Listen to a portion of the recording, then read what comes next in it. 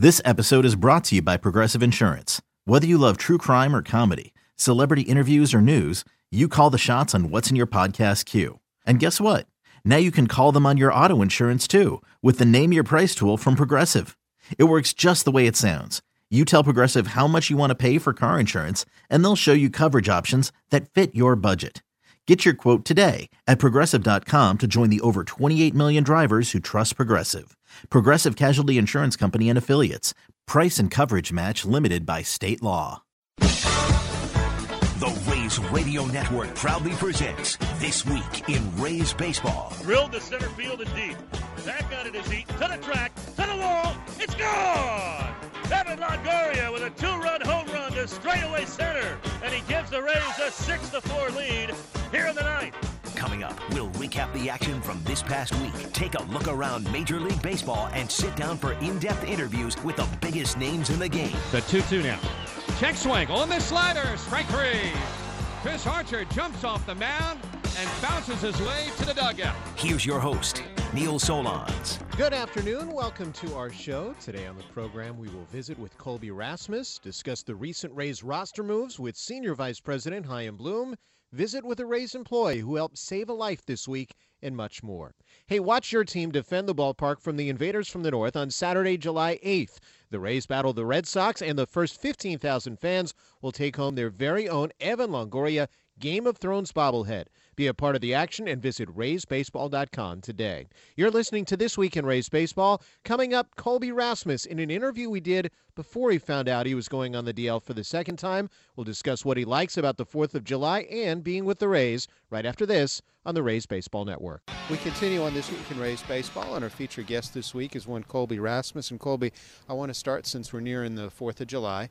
Obviously, you do a program called Hitters for Heroes the last couple of years. Tell our fans what it's about and why it's important to you. It is donating to a cause and an organization named Team Rubicon. They get veterans that may not have something to do or are still wanting to serve and maybe need a way to get that service out of them and get them out there doing things. They raise money and then they go in and help in disaster areas, floods, or whatever happens. They send guys in, they get a group of them together, veterans, and they go in and they try to help people and move around things and help in bad situations and rough situations. And we all know that it takes money to do that. And one day I just got to talking to my agent about wanting to do something. I went to some VA hospitals and visited some veterans and just decided to go with Team Rubicon. And obviously, you're donating $1,000 for every home run you hit last year and this year. For you, how important is that, and why is it so important? Why veterans specifically?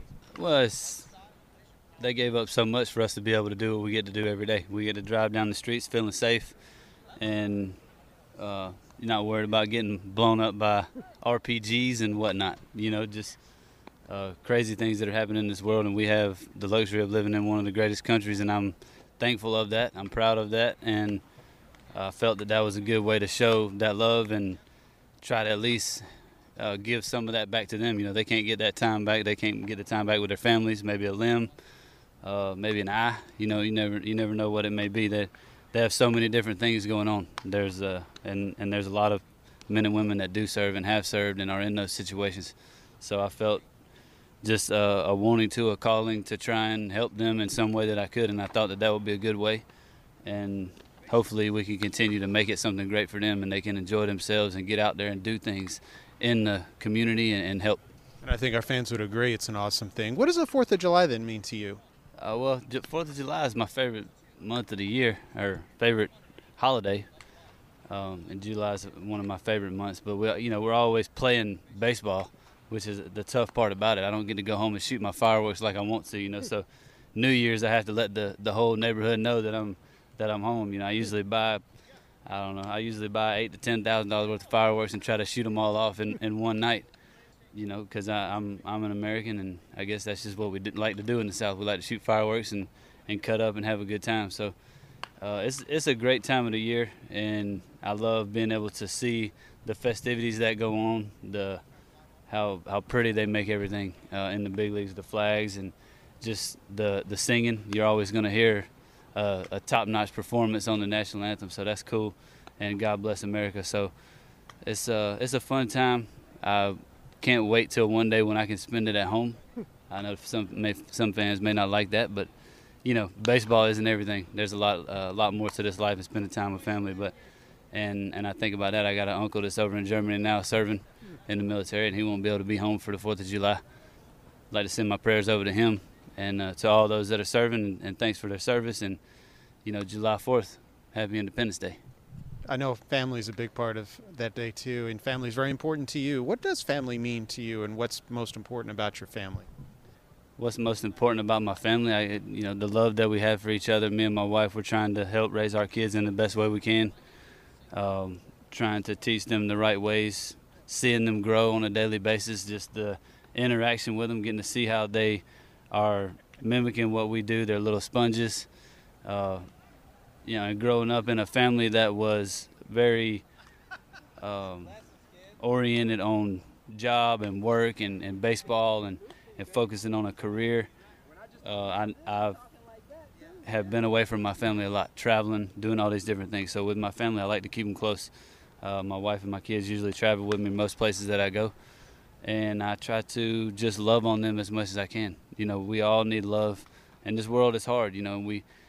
We sometimes get caught up in things that may take us away from loving one another and showing our kids the love that they may need. I'm all about showing them an upbringing that's going to help them have a successful career or fill their needs in this life. But I believe that we all need love, and I try to show my family as much love as I can. And that was a big reason why you came here to begin with, because it was close to your family, right? Yeah, I wanted to come to St. Pete with it being close to home, and my wife, we were trying for another baby. So, and knowing that being close to home would be good for us, family, whatever it may be, friends wanting to come and see us or being able to come and watch the game. I have a baseball facility back at home, CR Baseball, that I started. It's turning into somewhat of an organization, a travel ball, and we got a bunch of kids, and we've talked about wanting to bring them down here for games and things like that, and just being closer, it opens up avenues for a lot of things to happen for young people, for my family, for kids in my area that may not ever get a chance to see a big league ball game, whether it's in the Trop or Yankee Stadium. Either way, it's all the same, and I'm thankful to be able to have the chance to do some things like that. How about your baseball family here? What has this family been like for you? Because you played with some other organizations, Houston, St. Louis, Toronto. Everyone talks about this is a pretty good clubhouse. What's it been like for you? So far it's been great. A lot of great guys on this team. I love the way everything's handled here. The coaches know it's a tough game, and they understand. And this game wears on you a lot. It's a stressful environment, and I feel so far here it hasn't been super stressful on myself. Some of that may be with age and just being kind of scarred over from a lot of past wounds.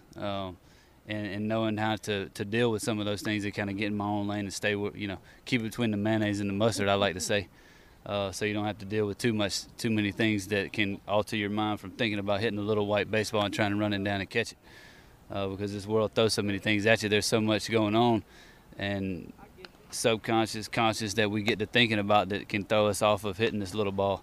And some folks at home may not understand that side of it, because it is such an intricate side, and that's what baseball has built. They have built this super empire off of baseball players' backs, and it's pretty cool to be a part of it and see the different teams and how things have come about. I've come a long way since I was 22 years old when I first made it to the league with the Cardinals. I wasn't even wet behind the ears yet. I didn't know what was going on, and the whole business side and everything that happens, the little details and small details that you would never think happen. You're looking at it from home and watching on TV and seeing Griffey hitting homers on the highlights, and Randy Johnson striking people out. Because I grew up more a baseball player rather than a fan, so I didn't really watch the game for those things. I wanted just to see the highlights, and then I went out in the yard and tried to hit homers like Griffey, and when I was trying to strike my brothers out like Randy Johnson. So with all that being said, it's been cool, and I'm just happy and excited to still be in the league and be able to play and be healthy enough to play this game of baseball, because it is such a tough road, and it's a stressful job for sure. You talk about health, and you came in with some injuries, and this training staff has a really good reputation. How have they been to work with? Because they have a great reputation of helping guys out when they're working their way back. They've been top notch. They're pro. They definitely have a lot on their plate with the way things shake up, and with all the guys that come into spring training. It's always packed in there with them working to the bone, so they've been nothing but first class to me. It's been great so far. It's fun to learn how to maneuver through things and try to guide to an on-field performance this above even par, if you will, so that's the goal every day, and to try to get out here and help put a piece to the puzzle to play the game the best you can, and that's their goal as well.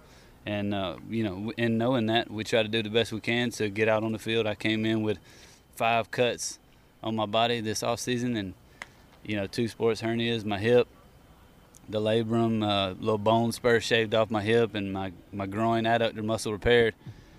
And before that happened and before I had the surgery, I don't even know if I'll be able to play again, right? I didn't know if I'd be able to handle the mental strain of playing and having to keep all these things functioning in the right way in a game where you have to bounce around, you're flying, and staying on top of a program that can keep all that together is such a hard thing to do. And that's why there's only certain few superstars that make the big millions, and then you got your middle of the road guys, and you got your guys that get a little cup of coffee, and then the ones that don't even make it. It's such a tough thing to do, and my hat's off to them for helping getting me back on the field. I'll always be appreciative of that, and I hope they know that. And you also have a coach on the field who I know has a good reputation too, in Chad Mottola, who you knew from Toronto. Now, it was a few years you were separated, but did you guys pick up where you left off? Because you obviously been pretty good at the plates this year. I wouldn't say we picked up where we left off. There's always bumps in the road with this game. All that stuff I just said previously, you're trying to find this little potion every day to be able to get out here and hit this little white ball that the black box is saying is spinning at this certain spin rate that you're not even supposed to hit it, right? So we're trying to do something that's crazy, and then some guys make it look easy and things like that, but it's all in our preparation and how we get there to that point to be able to make that potion that's going to get us to the right spot. But Motorman, I got nothing but love for Motorman. He's been great to me and just helping me learn myself as a person, not be a robot and not be somebody that's barked at and talked down at. I've learned how to figure out things and what it means in my mind. Not just because some old man says that he knows it, that don't mean that it's going to compute right with what my brain thinks. So in understanding that and learning those things about myself, Motor helped me with that a lot, and figuring out small little habits and things that was kind of getting me astray in my hitting and things like that. So Motor's been nothing but great for me, and I'm super appreciative of all he's done for me. Happy to be back with him, and I hope that I can continue to keep it going.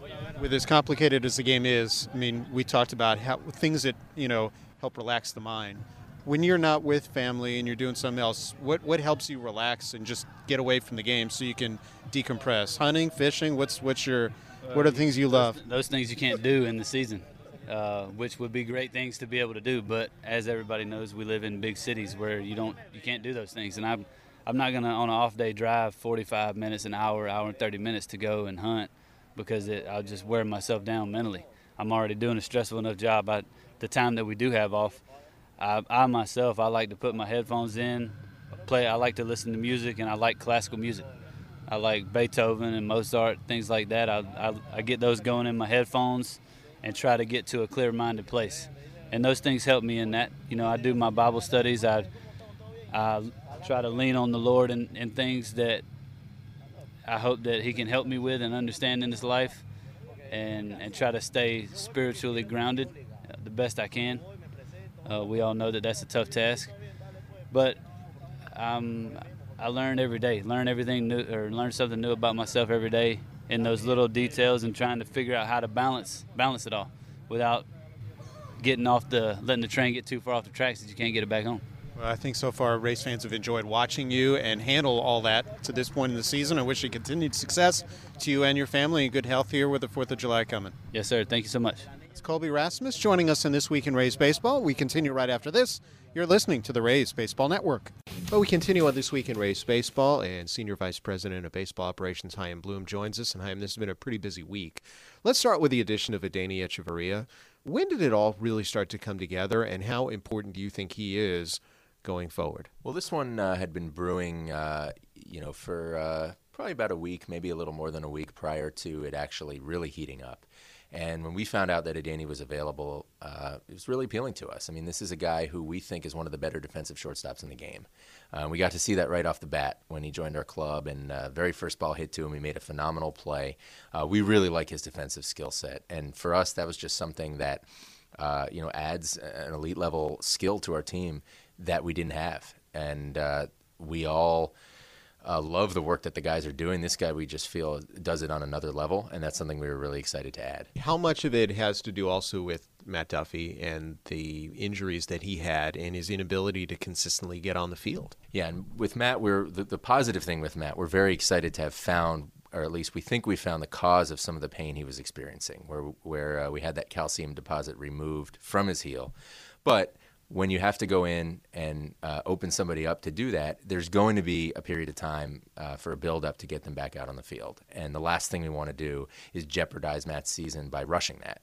And since he hasn't had a spring training, he's going to need some time and some at-bats before he's really ready to compete at the major league level. So this, gives us added depth during that period of time while we're waiting for Matt. And it is going to be some time yet.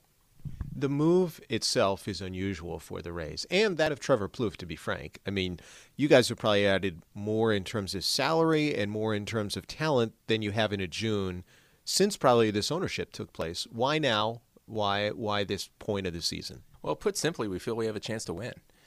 You got to love what this group has been doing. You watch them every night, and they battle. They don't ever feel like they're out of a game.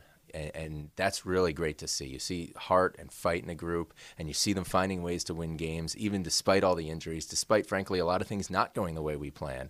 And to be right in the thick of the playoff race, and then to see opportunities with Plouffe, with Etch, to go add to this team and give them reinforcements and give them more of a chance to compete. Those were opportunities that we felt we had to jump on. You're not facing a ton of lefties now, but you added Plouffe, as you mentioned. Wilson Ramos comes off the DL, and Adeiny has been pretty good in his career against left-handers.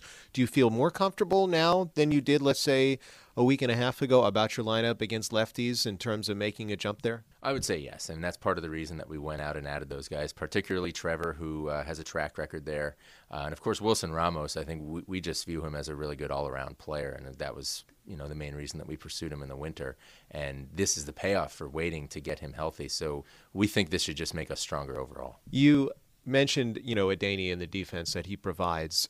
How much of that also do you think has a trickle down on the pitchers? Not to knock any of the guys that you had, but, when guys have a confidence level that a certain guy can make the exceptional play, does it give them that much more conviction in the pitches they do throw that if they get a ground ball, a play is going to be made?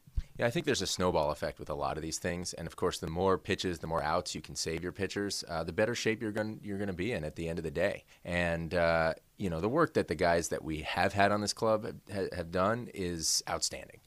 In particular, Tim Beckham is having a phenomenal year, and being able to use him at second base is just going to make us that much stronger. I know, he obviously expressed some disappointment when it happened. How quickly can a guy get over that, and how important is it for him to move beyond it so that he's focused 100% on only one thing, and that's being the best teammate he can? Yeah, and you can't blame Tim for being disappointed because he is having a great year, and he's a competitor, and he has a lot of pride in what he does. The thing about Tim is he loves to play. He has always just wanted a chance to play. He's gotten that chance this year. He's run with it, and he likes playing. He's a competitor who likes to win, and we believe strongly that at the end of the day, that's going to carry him forward. You take a look at the one area that you haven't improved substantially yet, and I know you've tried to, and that's the bullpen. The addition of Brad Boxberger this week, I guess the hope is that he can find his form a little bit. That's what we hope. And obviously it's been a while since we've been able to have Box out there and pitching on a consistent basis. Last year he did a little bit at the end, but just given the year he had, it was kind of a lost year. We've all seen what this guy can do when he's at the top of his game. Time will tell, but we're optimistic. You also had to make a change with your left-hander. Jose Alvarado was sent down. He skipped AAA. Is it kind of time for him to get refined a little bit? And what can you tell me about Adam Kolarek and what he can bring to the table? That was a big part of our thought process with Jose. And Jose got pressed into service probably on an accelerated timetable, as we discussed in the past, because we had a need. And he had some great moments that helped us win games. He also showed that he's got some things that he can work on still. And so we're hopeful by getting him down there to AAA with Kyle Snyder and our staff that he can continue to work on those things and fill in those missing gaps in his development. And at the same time, we're giving a chance to Adam Kolarek, who has been phenomenal down there. This guy has really come a long way. He was with us a little bit last year, rejoined the organization this year. The sinking life on his fastball is tremendous. He's been a ground ball machine, tough angle for lefties, so we're excited to see what he can do. You've added position players, and that's a little bit easier to do from the outside. How hard is the bullpen market now, and do you think it's going to ease up? We saw last year what the value or the cost of adding bullpen arms was in terms of potential players in your system. Yeah, there's always a premium placed, and particularly this time of year and leading up to the trade deadline, on relievers, because every team, regardless of the strength of their bullpen, every contender is looking to add depth. Now, that said, we're going to be very aggressive in talking to clubs, as we always are, and just looking for opportunities to make ourselves better. In terms of making yourselves better, you're trying to do it now and beyond. And with Brendan McKay signed, and he was obviously the big announcement, your first-round pick. What's the plan for him? I know he's going to Hudson Valley at this point. Yeah, this is a very unique situation. We're excited about it, and our staff's excited about it, to have a true two-way player and give Brendan a chance to go do that. Look, this guy was one of the best position players and one of the best pitchers in college baseball. There's not that many guys that you can say that have been that. Certainly a new thing for us. And because of what he showed over his career at Louisville, we want to give him every chance to do that at the professional level. He's a very level-headed kid. He fully gets what's in front of him. And it's going to be really interesting. We have so much faith in the various player development staff that are going to be working with him to help him maximize both sides of his potential. And he'll get to do a little bit of each, I guess, in Hudson Valley? Yeah, we're still talking to him about exactly how we're going to do this. Part of this, he's been so successful doing it at the college level. As he gets acclimated to pro ball, especially at the outset, we don't want to change too much for him. He's found a way to do this at a very elite level. And we're going to learn from him, and then we're going to help him learn from the adjustment to playing every single day in pro ball. Well, we wish him a lot of luck, and we wish you guys a lot of luck going forward, because I'm sure there's a lot to think about and discuss going into the trading deadline. Thanks, Neil. It should be exciting. And that is Rays Senior Vice President Chaim Bloom. The big story off the field involving the Rays this week happened in Pittsburgh, where umpire John Tumpain helped save a life by preventing a suicide on the Roberto Clemente Bridge. Rays employee Mike Weinman also played a major role in saving that life, and when he got back from Pittsburgh, he relayed the story. Mike was shooting footage for the Rays in his first road trip in 6 seasons with the club. And so we'd capture quite a bit of content, of the park and stuff like that. We wanted to catch some around the city and things like that. This particular day, we actually had an interview that we were headed to. So I grabbed a quick bite for lunch, and we're headed. Our hotel is just on the other side of the Roberto Clemente Bridge from PNC Park, and we'd been walking every day basically to go shoot and to go to the games and stuff because it was a short walk, beautiful walk, and that day we went to grab a bite to eat and head over to capture an interview, and in front of us, you could see a small group.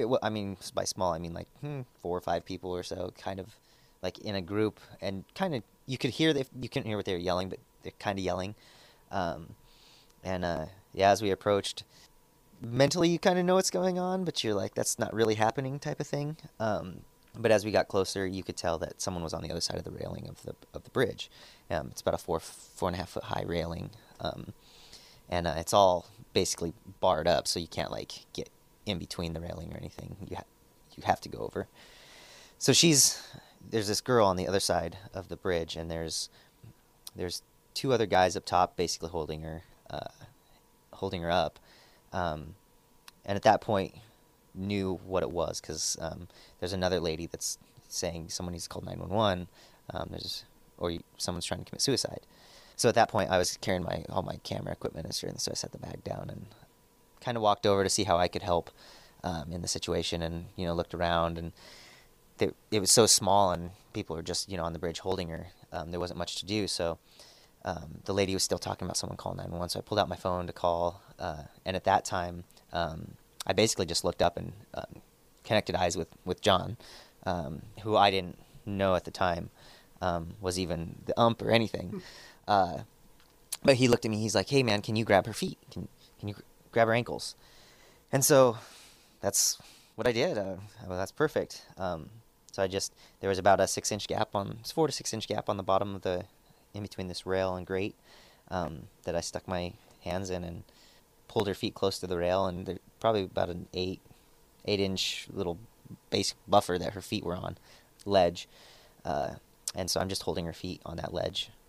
And people, behind us by that time, I don't know, I couldn't see anything at that point. I'm just staring down and seeing feet and the water, and I'm just thinking to myself, hold on, just hold on, and praying at that point, like, just give me strength to hold on and give the guys up top strength and just hope this situation end well.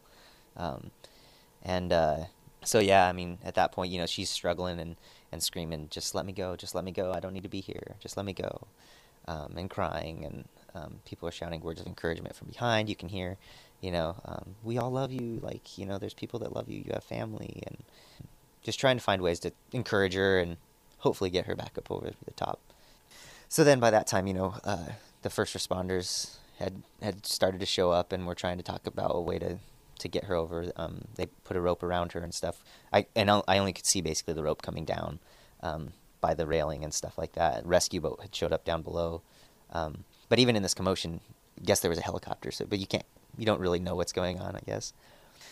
At one point during this time, her foot had come out of my grasp, and she had basically went over the edge. And luckily, I mean, I'm telling you, the guys above me were still holding on for dear life.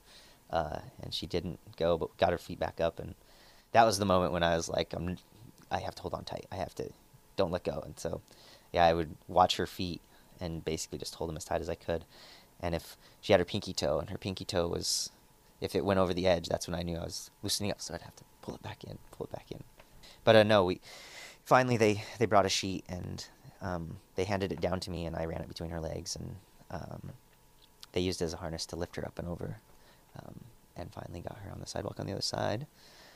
And, yeah, it was a relief when she kind of came over, and they basically set her down, and I kind of got out of the crowd and just let them do their thing, and left to grab my bag, and Larry and I walked to the stadium to get our interview. How scary was all that when you got, some space from it? You know what? I don't think it all really hit until, I would say, yesterday, when it became really surreal. Reading the articles, and like I said, I didn't even know John was a part of that. I guess I still kind of don't really know how my name got out or anything, but I guess it was possibly because Dave and Andy had mentioned it on the radio, because Larry had mentioned to them about it. Yeah, basically, MLB came and interviewed me and stuff, and so then media kind of picked up on it. And as I was getting questions and texts and emails and stuff about that time is when it kind of really sunk in about the situation that we were in, all of us. And, people talking, hey, you did a great thing. And, like, to me, it was everybody, because if it wasn't for the team effort, like, the situation could have been a lot different. But, yeah, it was, now you think about it, now that I think about it, a few days after, it's definitely, I wouldn't say that I was ever scared or anything. I guess I was scared of losing her grip and seeing what you could have seen, but at the moment you're not thinking about that. I think we all want to think we do the right thing in the right moment, but you did the right thing in the right moment. I mean, have you ever come across anything like that before, or? I don't know what it is in my life, but I am a religious person. I have faith and believe in God and everything. And it's funny, I was reading one of the articles by John, and he said that I was a godsend in showing up. But it's interesting because in my life here, even with the Rays, I've been in that situation twice. And in my life in general, I've been in a few of the situations. So it's interesting to me when I read that. And who knows, where that comes from and stuff like that. But yeah, I feel like for some reason that I was meant to be there in that time and place. And I've definitely always been a person that likes to reach out and help people. And so whenever I see a situation like that, that's my first kind of instinct, is to see what I can do to help. And we appreciate that Mike Weinman did that this week in Pittsburgh. Coming up on This Week in Rays Baseball, we look into some potential future Rays stars right after this on the Rays Baseball Network. We continue on This Week in Rays Baseball, and 2 Rays players were named to the Futures game, and among them, a guy who's right now in Durham and one of the top pitching prospects in the game, Brent Honeywell. Brent, congratulations. Thanks for joining us. Thanks, Neil. Always good to be on with you, man. Tell me what it meant when you got the news, and were you surprised at all? Actually, I was, because I'm not really throwing the ball all that great. I've actually thrown the ball a little better than the numbers are showing, but I really wasn't expecting to go this year just because I wasn't performing like I know how I could perform. So when you got the news, how excited were you? Because this is a chance to perform in a major league ballpark in a setting with obviously some very other talented individuals. It's awesome. I wanted to go last year. I wanted to go the year before. This is kind of another step, in my opinion, to getting some exposure to different guys, such as world hitters that are gone that I've never seen before, including some guys that are going to be playing behind me on the U.S. side. But I think that's the main thing. I'm more excited about playing for the U.S. That's going to be my first time playing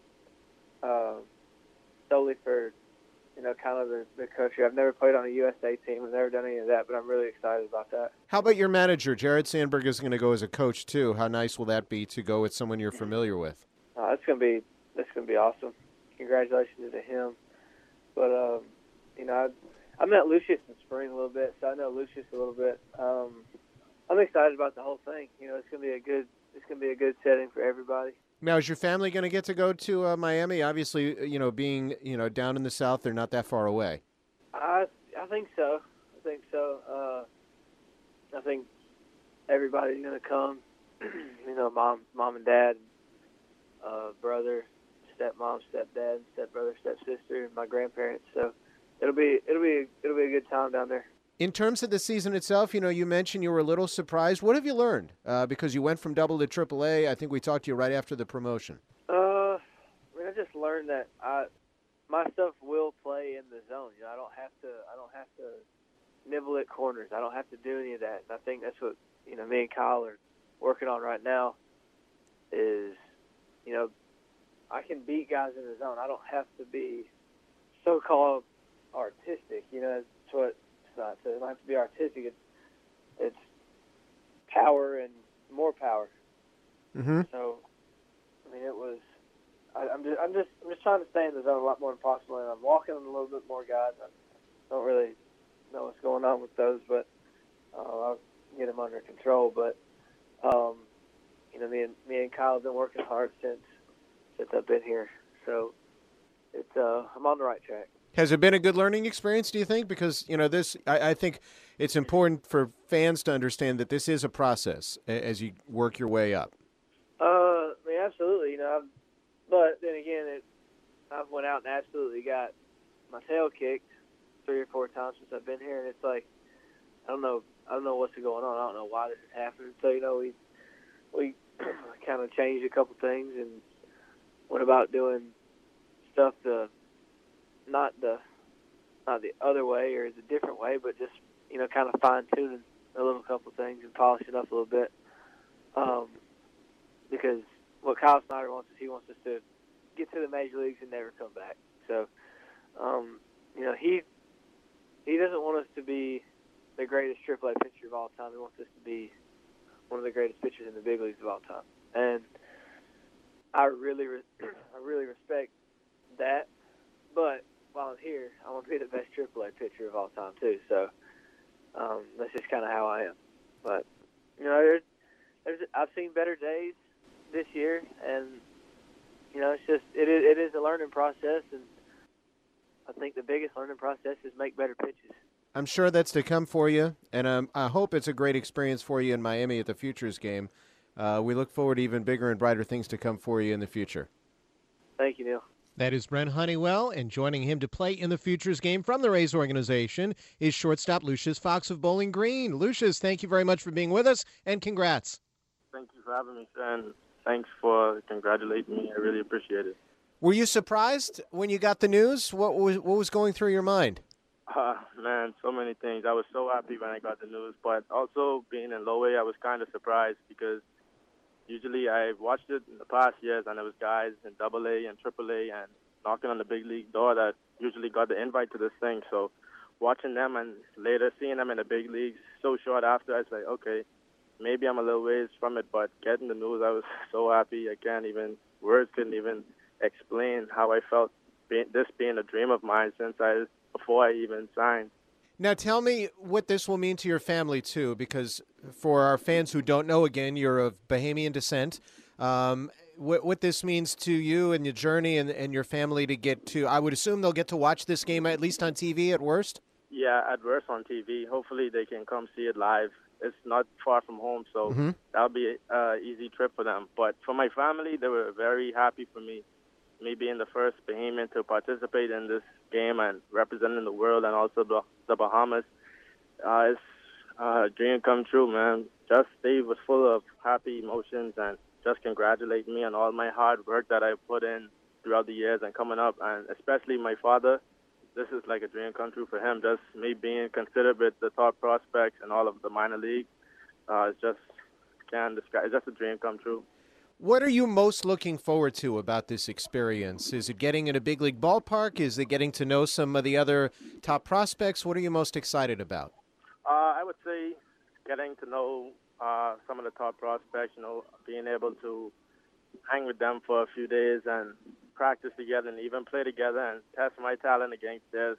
That's what I'm mostly looking forward to, seeing every top prospect in baseball and hopefully get to see them in the big leagues along with myself play against them there. But the first case of a big league stadium with big league fans and press and all that, just the whole experience I'm looking forward to, but mostly being with the top prospects and just having fun with them. Based on your upbringing, other than Tropicana Field, have you been to a big league ballpark before? Yes, sir. I've been to a few of them, like the old Braves Stadium. I've been to the old Marlins Stadium. I've been to the new Marlins Stadium one time.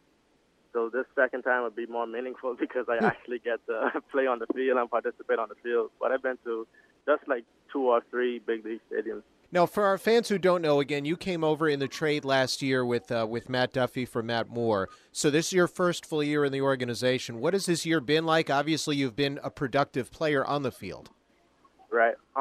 It's just been a great year so far, working with the staff of the Tampa Bay Rays since instructional league, my first taste of getting on the field with the Rays staff. It's been awesome. They've helped me both defensively and offensively, man. Can't thank them enough. And it's just been fun heading out, getting the opportunity to play every day, compete with my brothers, man, on the team and trying to win every game we have, but also just getting better as a core. Where do you think you've grown the most this year? I'd probably say my defense more.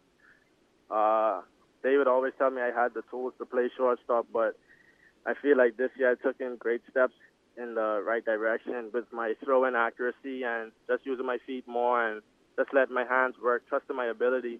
And I've used all of that in the training I've had with the Rays staff to help me to have a productive season so far. Now, last year you actually had jumped to full season ball with really not having much experience. So did it help a little bit to kind of slow it down and get this, kind of full year starting at a level that you're a little familiar with? Yes, sir. It helped a lot, actually. Just having this first taste of full season last year before I got hurt and not having all the success I wanted. This year I'm able to deal with the tough times more. At the start of this season, the first couple of games I didn't get a hit at all, and it started off slow. But with the lessons I've learned from last year struggling, it helped me this year, and hopefully in the future I'll be able to snap out of 0 for 10 streaks and that a little bit quicker just by being mentally prepared and mentally strong. But this year, slowing it down really helped me to just focus on what I can get better on and just being a productive player every day. You mentioned where you've gotten better during the course of this year. Where do you want to continue to grow? Where in this second half of the season do you want to take your game up another level? I want to continue to get better defensively. I'm not there all the way of my full potential as yet. I still make few mistakes that I can't make once I get to the big league. So defensively, I like to get better, and also offensively, just putting the ball in play more, being more of a tough out, decreasing my strikeout numbers, and just driving the ball for more doubles and hopefully home runs in the future. That is Lucius Fox, one of 2 Rays minor leaguers who will be part of next Sunday's Futures game in Miami. We wish him and Brent Honeywell a lot of luck. Now, today is the start of an important period for Major League Baseball. The international signing period is underway. Ben Badler of Baseball America now joins me. And Ben, tell me, what's different with the new collective bargaining agreement about this year's signing period, and how does it impact things? Yeah, it's very significant rule changes. You know, you have a system set up in the draft with bonus pools, and nobody ever exceeds those bonus pools. But what was happening on the international side was you would have one team that, if you finish with the worst record in baseball, you would have about $5 million, and the team with the best record in baseball would have about $2 million to spend, except that teams did not stay within those bonus pools. They would, every year there would be about 5, 6, 7 teams that would just completely blow through their bonus pools. Actually, the Rays did it a couple of times. Mm-hmm. So it was, some smaller markets, smaller revenue clubs. The Padres did it just this past year. The Reds, the A's did it as well. The Dodgers did it. I mean, almost, or the majority of teams, I should say, went through their bonus pool. And by going over, the next 2 years, you can't spend more than $300,000 on a player. So it was this weird cycle of teams spending lavishly and then being penalized for 2 years. It just wasn't a good system. So the new system now is that every team has a bonus pool of either $4.75 million or $5.25 million or $5.75 million, a little bit extra money for the smaller market and smaller revenue clubs. And it's a hard cap. You can't go over it. You can trade up for a little bit of extra pool money, up to an additional 75% of your bonus pool, original bonus pool allocation. But this is essentially a hard cap on what teams can spend, and it really evens the playing field among clubs. Are you seeing that? Because I know you put out a top 50 of players to sign, and we'll get to the Rays. They're expected to sign the number 1 prospect, depending on whose numbers you look at. But are the players fairly well spread out, and now does it really come down to who recruits better in terms of finding the talent? Yeah, it's interesting. I mean, the Dominican Republic and Venezuela are still the 2 predominant sources of talent. And there's talent in Mexico and Colombia, Panama. The bonus pools really apply to everybody internationally, with the exception of Canada and Puerto Rico, which are in the draft, obviously. But now it's if you're the Tampa Bay Rays or the New York Yankees, you have the ability to go out every year and sign the number 1 player on your board every year.